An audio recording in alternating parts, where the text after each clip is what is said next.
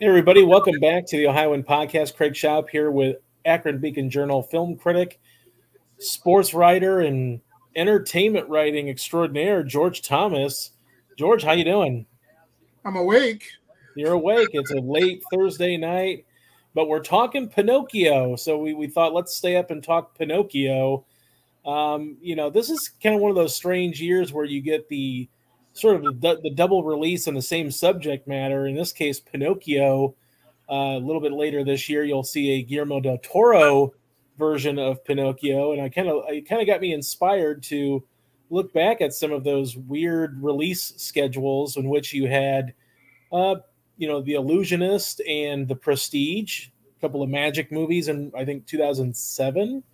You had Volcano. Yeah. I was also thinking you had Olympus Has Fallen and White House Down. Yeah. Both came out in the same year. Again, very strange. So it's not uncommon, but it's kind of a strange thing. And here we get the live action version of Pinocchio with Robert Zemeckis teaming up, of course, with Tom Hanks.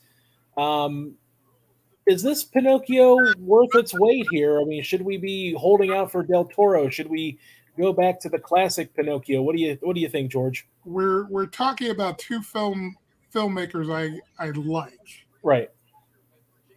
But, with respect to this Pinocchio, why are they bothering? It's like they're remaking Snow White and the Seven Dwarfs, the live action version of that, right? Right. But why? And the simple answer is, and it's Disney, I could say it's a money grab, but it's not really. It's a subscriber grab for Disney Plus. Right. Moving the needle there because it's not a theatrical release. A couple years ago, and I agree with a writer, Scott Mendelson of Forbes, wrote a couple years ago, this would have been a theatrical release. And you know what? He's right. Yeah. It most definitely would have been. And you know what? A couple years ago, it would have been as unnecessary as it is now. Because as much as they like Robert Zemeckis, he takes a simple story, a simple morality tale, and overstuffs it for the most part. The original animated film, which came out in 1940, and it was Walt Disney Studios' second animated film after Snow White. That original film clocked in at 91 minutes, I want to say. This clocks in at an hour and 43 minutes, which is a vast difference. Yeah. And in the case of this version, there really is nothing sacred. I mean, Zemeckis changes a lot of key points with this film. The basics are still there, but there's a big change, and I don't want to give it away because I know people will be flocking to stream this with their kids. I don't want to give it away, but it's like once it happens, you say to yourself, why is this necessary? It's kind of wooden. It feels kind of forced. And even with Tom Hanks and Joseph Gordon-Levitt, who voices Jiminy Cricket, the best thing about it is and I forget her first name, Erivo. Oh, Cynthia Erivo singing When You Wish Upon a Star, because she's got an absolutely angelic voice. And she plays a blue fairy. But other than that, this is a vehicle for Robert Zemeckis to play with his photorealistic toys. Right. They can claim it's live action, but it's animation. It's a blending of technologies, live action and that photorealistic technology. And had he, I would have much rather seen a frame by frame remake of this, a la The Lion King, than have him stuff it and change it. Okay, that's the best way to put it. To see what he could do with that technology. So you say that it's kind of unnecessary and probably why people shouldn't really bother maybe to see it necessarily, but are you all in on the Del Toro version, the animated version that's coming, or do you not care to? Are you looking forward to it? I guess. I'm neutral. It's like I'll see it when it comes out and I'll make my judgment then. Okay. It's like I said, they're both talented filmmakers. I mean, they're filmmakers whose work I seek out when I know it's coming. So I'll see it and, I'll probably review it and pass judgment then. I expect something wholly more dark, right? Yeah. From Guillermo. I really do. So, we'll see. Okay. What's your final grade on Pinocchio? My review ran today on beaconjournal.com and I gave it a B-. Okay.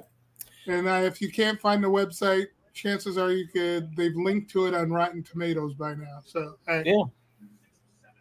Well, and I know that we talk a lot about streaming, about theatrical. Another earlier in the year, HBO and Warner Brothers has really kind of dedicated to reinvesting into theatrical release. That's what Warner Brothers plans are moving forward. You shared something with me from the Hollywood Reporter about Paramount wanting to ramp up theatrical release output from 12 to 15 films a year in 2024. I mean, what do you kind of make of this? Is this maybe these big pedigree studios? Do you think that this is going to be the norm for Warner Brothers, Paramount, Universal? Yeah, I do, because what I think is happening, and I don't know why I didn't come to this conclusion better or sooner. Everybody expected streaming to basically cannibalize theatrical. No. Streaming will cannibalize to a certain extent home video. Yeah.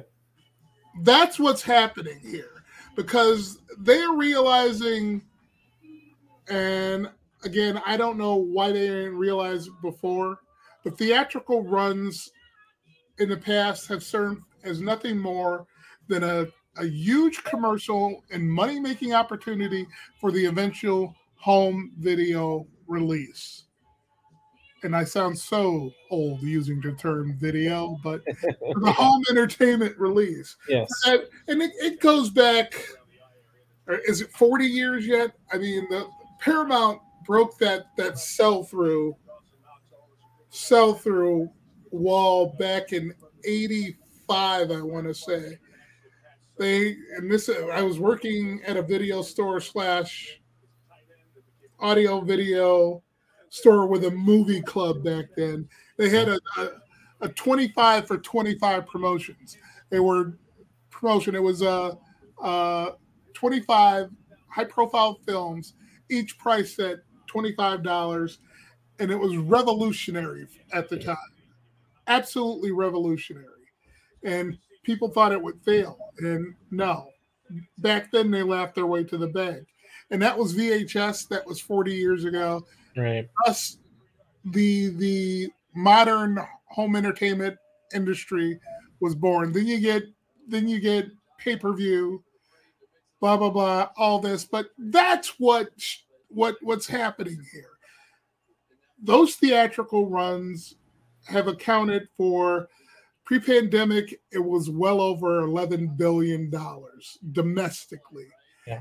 It was more than $30 billion internationally pre-pandemic. Yeah. That's a lot of money, a lot of revenue to give up gambling on streaming.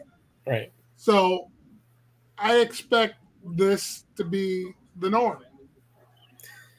Well, do you feel like Universal will follow suit as another one of the major studios that has, not that they don't commit to, releasing theatrically, but they've also done a lot of same, I know they did it last year with the Halloween movie, and they do a lot of day and date release on their streaming service, Peacock. So do you feel like maybe just to kind of, cater to what the fans seem to like, which is, a theatrical release with a, 45 to 60 day window before it gets to streaming? I mean, do you feel like this might nudge Universal to make a decision like this and say, well, we're going to start committing to theatrical as well, because our, the big dogs in this race are still, investing in theatrical?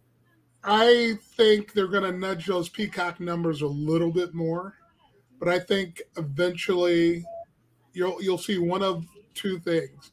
They'll commit 100% theatrical runs first, or they'll split it based on the budget of the film Right. for the time being. I could be wrong, but again, giving up theatrical revenue is insane, I think. Yeah. Oh, absolutely.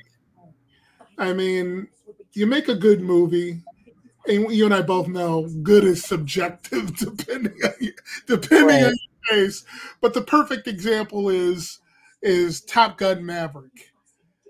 You make a movie that's a good piece of entertainment, and I don't think anybody will dispute, regardless of artistic value, it's a nice piece of entertainment. People will go to theaters to see it. Yeah. And it's last week it was the number one film at the box office Yeah. to end the summer, Yeah. which is unheard of in this Right. Well, I did want to kind of pick your brain about last week's. I think it was National Cinema Day or whatever they kind of framed it, where they had the cheaper movie ticket prices and brought back Top Gun Maverick, or I guess in some cases maybe Top Gun Maverick was still playing in certain theaters. But then you had I know Spider-Man No Way Home was out there as well. And I know this week they're also doing something where there's cheaper prices at certain theaters, or at least certain theaters. Do you kind of like that idea, given the fact that you and I both know that the end of summer is pretty terrible for new movie releases? So why not maybe have a weekend or two where you bring out some classics, or you bring out movies that did well earlier this year or late last year, and give them another theatrical run? Do you like that? Do I like it? On the weekend, sure, but you know what they're normally called? Tuesday. Yeah. That's when those deals are normally given. And Yeah. and you know what? The theaters have nothing to lose. You want to know why? Because they're not selling movies, really. Right. They're selling concessions. Right. They're selling a $6 ooh baby size Pepsi or Coke. Right. They're selling a $12 tub of popcorn that's worth 50 cents in kernels. I mean, that's what they're doing. Right.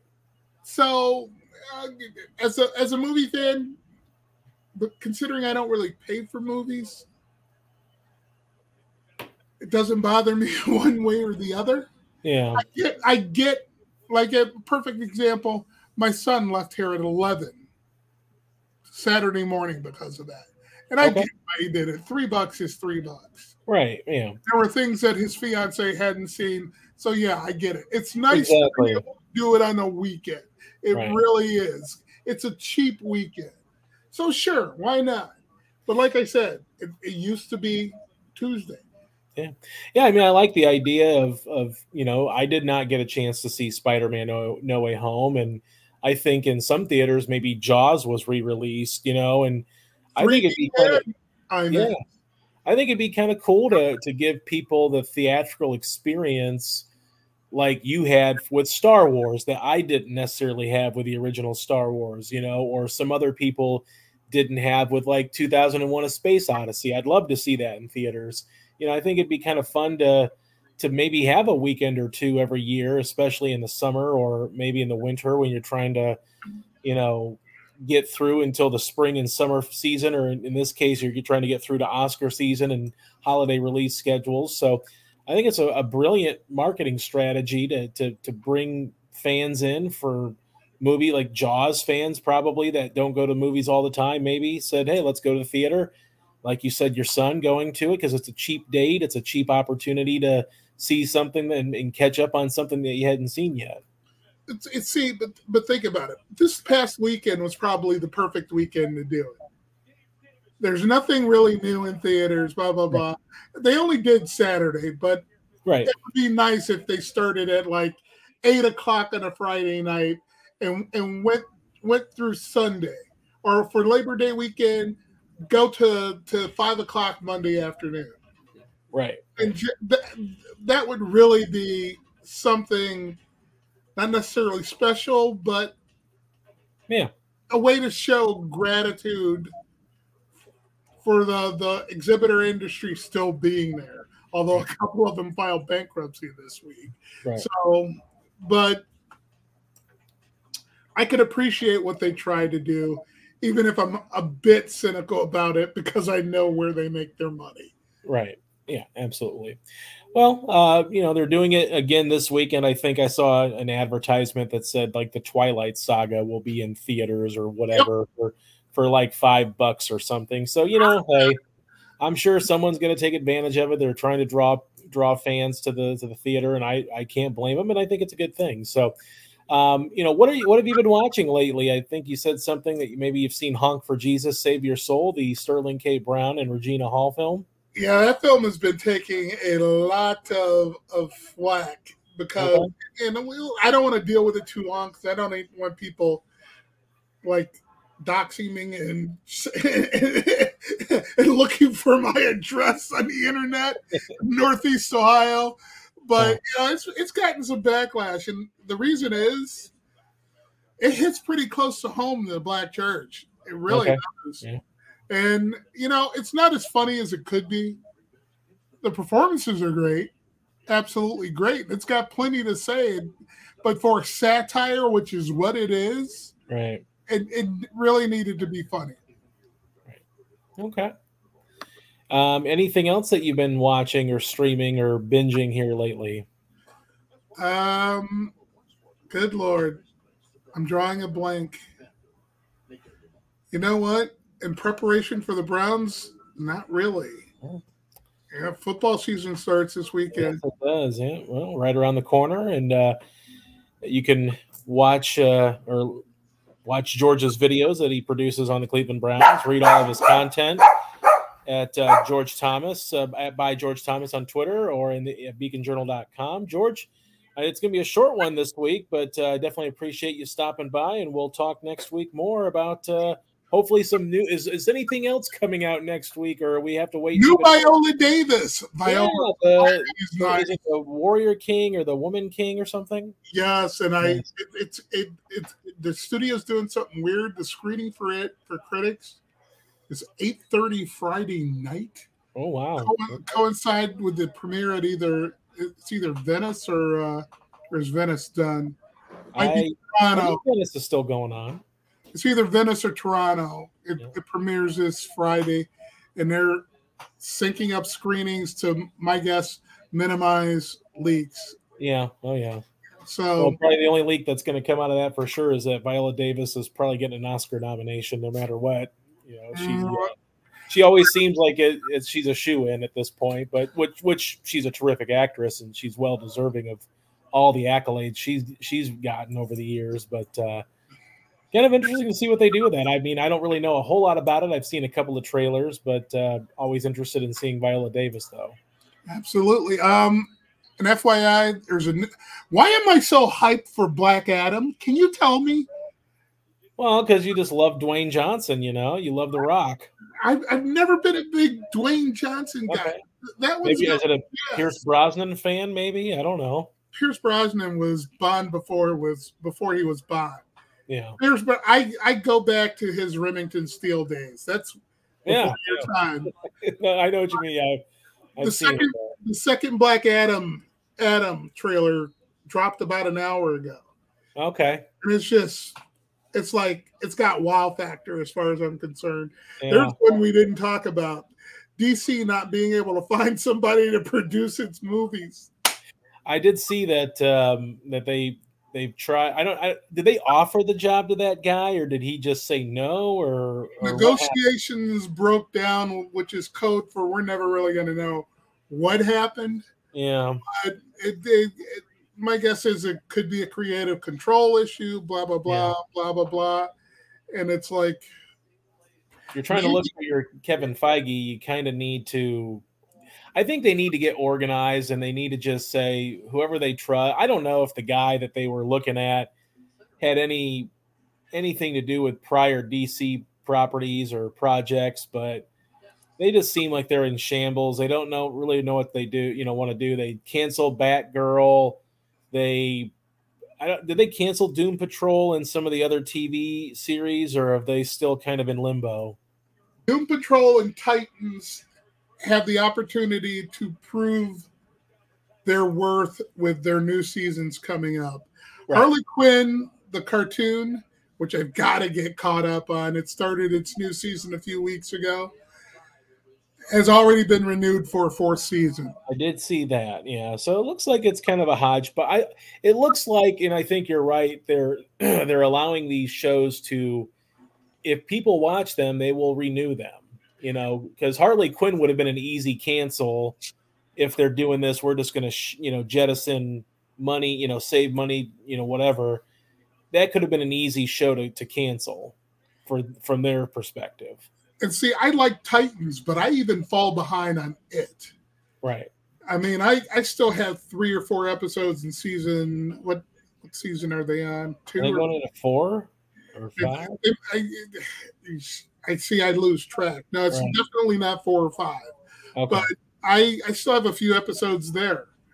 Again, we go back to the dilemma of so much content, and I'm still all over the place with the Sandman.